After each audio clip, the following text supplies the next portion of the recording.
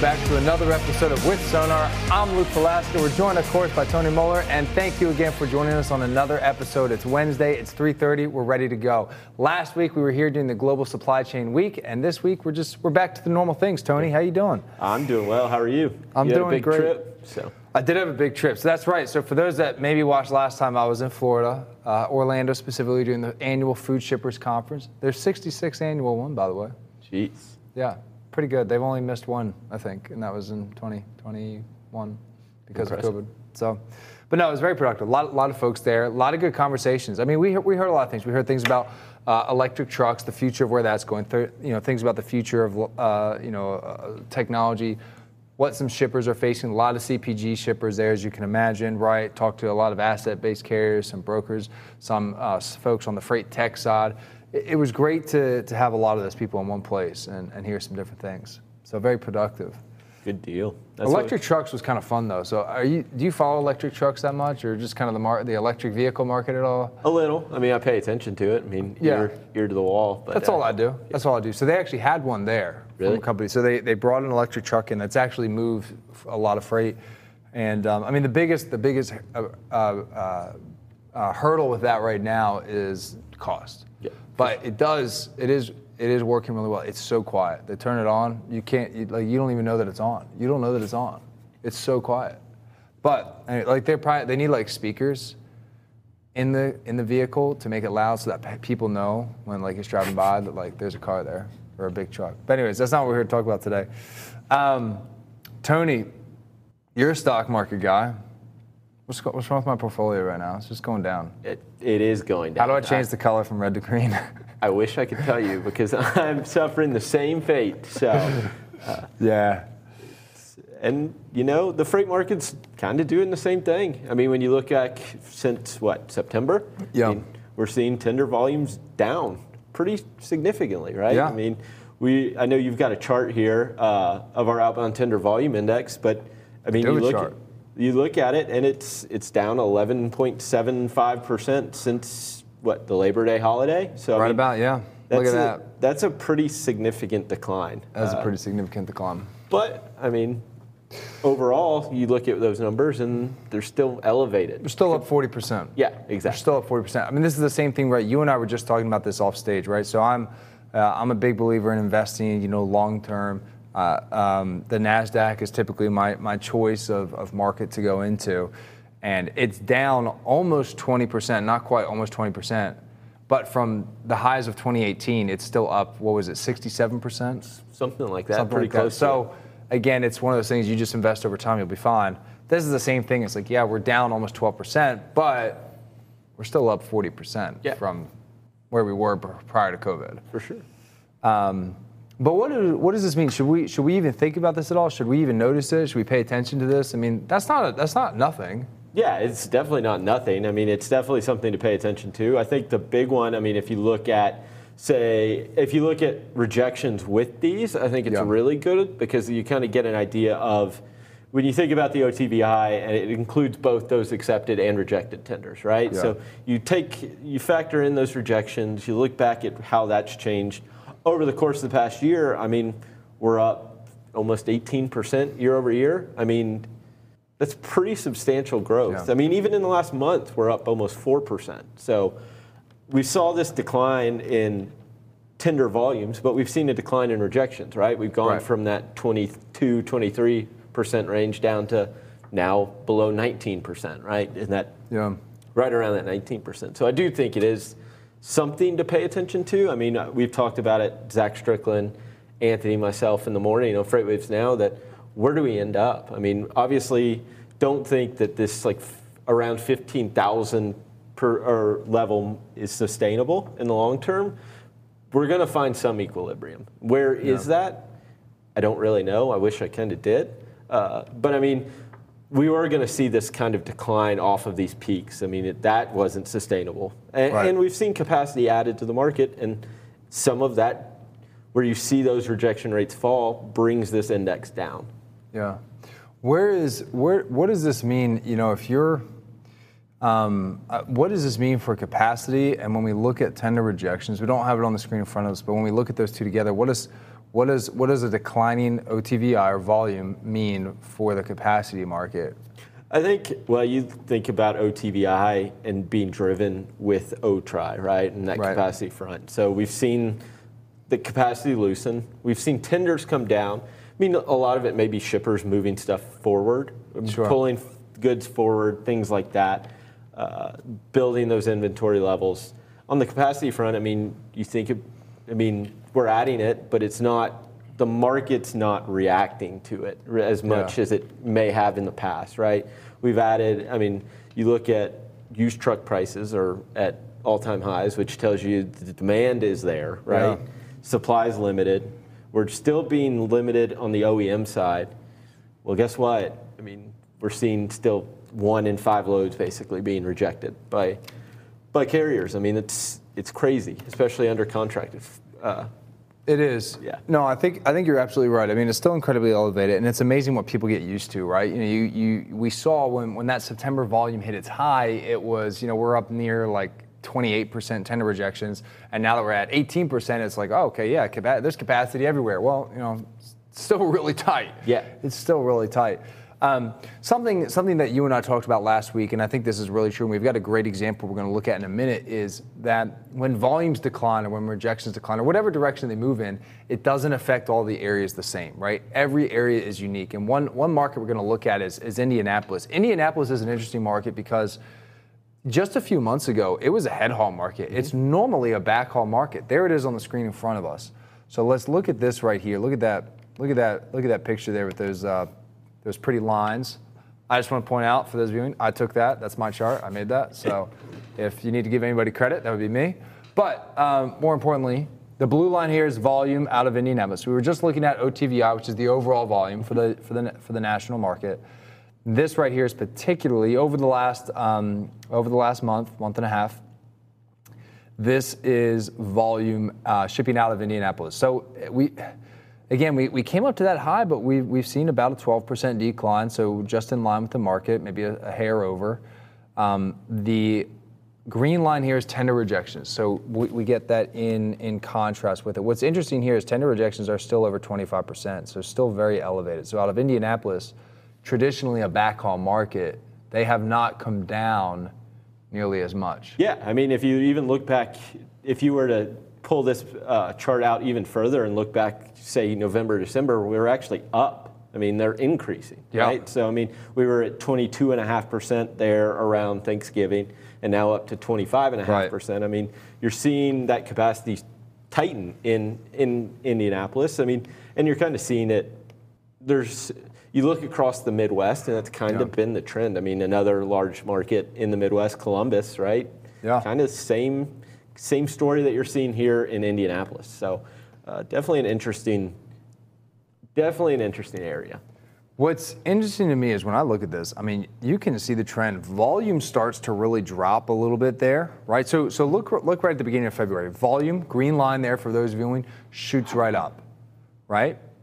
Then a couple weeks later, blue line, volume, shoots up. I'm saying the same word here. Volume declines, and then tender rejections decline. So they move so closely. And that is a big indicator of where pricing is going to go, right? You've got two softening indicators. You've got blue line, volume decreasing, so less demand. And you have green line, tender rejections or supply decreasing, implying that there's more supply to move that demand. Yeah, for sure. And I think we have our next chart brings up that market dashboard, right, from Indianapolis to Philadelphia. And I think this is a perfect example, right? I mean, you look back at the beginning of, what's this, over 3 months? Yeah, so this is 3 months, 90 days. Look back in December, right, we've seen that increase, right, where we've talked about rejections increasing, right? Now we're starting to see that kind of, I don't want to call it a peak, but we have seen it come off its high, right? So, I mean, you're looking at those rejections back on the chart before. We've seen volume come down and rejections come down off their peak. Yeah.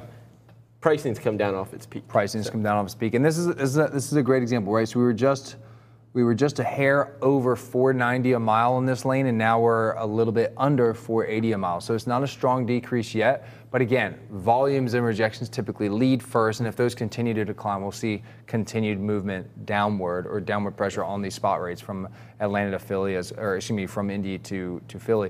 But yeah, this is exactly what we were talking about earlier, right? So we're off our peak. The question is, how far do we fall? Do we go back to where we were 3 months ago? Again, we're still very elevated. We know that. We're very elevated. The question is, how far down do we go? Do we go back where we were 3 months ago? Do we go 6 months back, 12 months? That's the question I think we all want to know. Yeah, and again, I wish there was a crystal ball that kind of told us that. I mean, it has to do a lot with both the origin and the destination. Yeah. I mean, Philadelphia, you think about where it's located, close to Harrisburg and close to Elizabeth, New Jersey, right? So two really strong markets that are right there surrounding it. So there's that ability to go get loaded. I mean, you may have to deadhead a little, but ultimately that's going to play a factor in pricing too. I mean, you would think, hey, I'm leaving Indianapolis, which right now is a pretty strong market. I mean, when you think about rejections are elevated, so capacity's tight, which is good for pricing. Volumes are still elevated from where they were. Yeah. Good for pricing. Going into a market that, hey, I'm going to have to probably deadhead out to a surrounding market. Maybe I don't need to be as expensive because I'm going to get loaded, right? So you kind of get that, you have that, I'm trying to think of how to say it, like you have the kind of some optionality there in that pricing. So you can either price it like I have to deadhead out, or you can price it like, hey, I'm going to get loaded. So that's where you may see that decline. It's like, okay, as that optionality shows up, hey, we can take a break on pricing this lane because we're going to get revenue generated coming out of another lane. I think for the camera crew listening, I think we need a counter here for every time Tony drops a 5-syllable word. So he just dropped 2 there. Did you hear that? Optionality, right? I just had to do a double check. Is that 5 syllables? Anyways, I'm pretty sure it was. We need a little counter there. This is the big vocabulary guy. He's doing it every time, okay? I can't be sitting up here with him, so we need a little counter there. Anyways, no, you're absolutely right, Tony, and spot on there, and I think it'll be really interesting to see where it goes. Also, you said crystal ball. Sonar is kind of a crystal ball. Mm-hmm. I think we need to change the letter O in Sonar to just like a crystal ball. It'd be nice. I think that'll do it. But anyways, Tony, we've got a special guest coming on here, don't we? We do indeed. So we've got Kyle Jepson, Senior Vice President of Product at Emerge. So Kyle, welcome. Thanks, John. Thanks for having me today. Awesome. Kyle, there he is. We're glad to have you here, Kyle. I think I saw some of your cohorts down there in Florida at FSA, right? Yep, we are definitely out there. So it was a great show, lots of great feedback and good conversations. So fun to be kind of back in the trade show mix again. We'll see how long that lasts. Absolutely.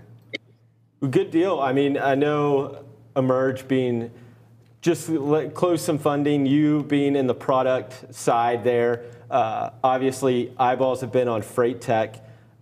Quick, does the increased attention on freight tech continue when supply chains being as thrown out of sorts that they have been over the past 18, 20 months, does that increased attention to freight tech continue when these supply chain issues normalize?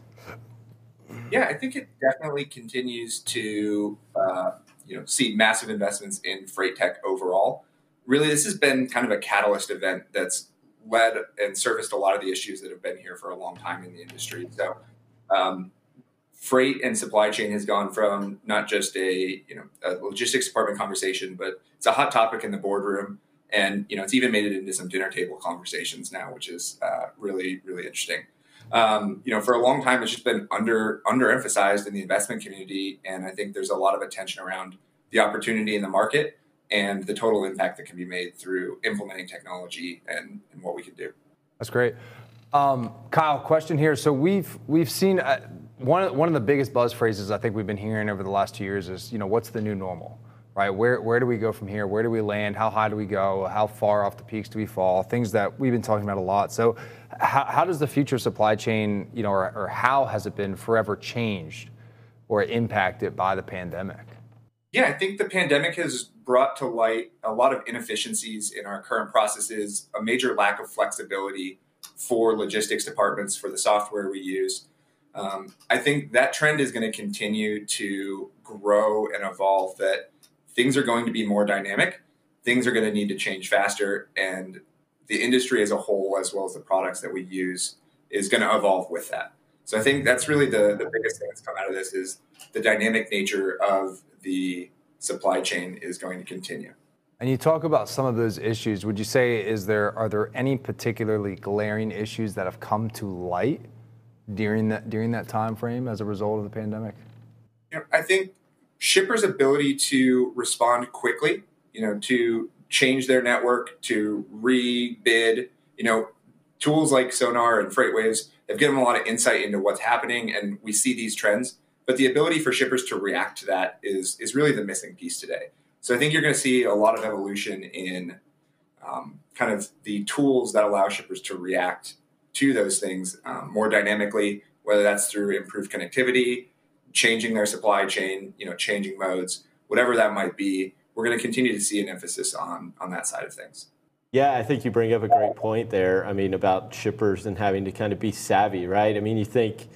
Shippers largely, the big ones especially, have been savvy, right? They've had the data to back up these changes, and now you've seen this increased investment in freight tech that's brought kind of everybody more on I don't want to say level playing field, but brought in these smaller players that maybe didn't have the access to data and technology, and now they have that ability. Tony, you got any numbers for us on VC investments since the pandemic? It's a lot into the freight tech world, right? It is more than I can count. Yeah. It seemed like, even just this year, you look at some of the deals that have been closed on the VC front in the freight tech space, they've been record numbers, already. Yeah. The deals in just the first 2 months of the year have been crazy. I guess we've talked about these shifts, right? And how has technology shifted to address these issues, right? We've talked about that flexibility that the shippers need. How has technology evolved over the course of the past, say, few years? Technology has evolved and the industry is evolving, right? You're seeing a lot more connectivity through APIs. You're seeing a lot more predictive analytics. You're seeing it be a lot easier to create and administer and configure software to support these changing needs. Overall, I think the common theme here is the connectivity between all of the parties in this supply chain is continuing to grow and increase. And I think the companies that are supporting that connectivity and then the companies that are able to act and bring that all together are really going to see a lot of investment here in the near future and continued into the future. Yeah, I think that's the key, Kyle. We've been talking to a lot of folks here, and the more systems you can have talking together really helps. Everybody's talking about the same thing. We're on the same playing field. Is there any sense of that? I've heard some frustration from some shippers as well as some logistics providers that they love the technology, they love the connectivity, but there's I think a gap or maybe it's the frustration of are we providing technology for the sake of providing technology, or is it actually solving real problems? Do you think there's a distinction there? Are those things beginning to shake out at all? That's a common trend in any IT infrastructure or anything you have, right? It's really easy to go acquire software. If you look at just SaaS investments in organizations, it's grown wildly in the last 10, 15 years. The easier it is to procure software, the easier it is to get that aligned in your budget, the more you're going to see people buy tools and not necessarily implement them properly. So I think that's a risk that is real. It needs to be addressed by the companies who are in the spaces, but it's kind of a software as well as just a business process problem that needs to be addressed. Gotcha. No, I think that's great. And you highlighted risk. Kind of changing gears from risk, what are you most excited about in freight tech or for freight tech over the course of, say, the next 12 to 18 months?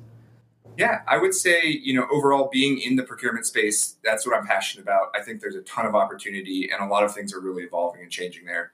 We mentioned the connectivity between systems, the ability to just facilitate a greater level of collaboration across all the parties in that process.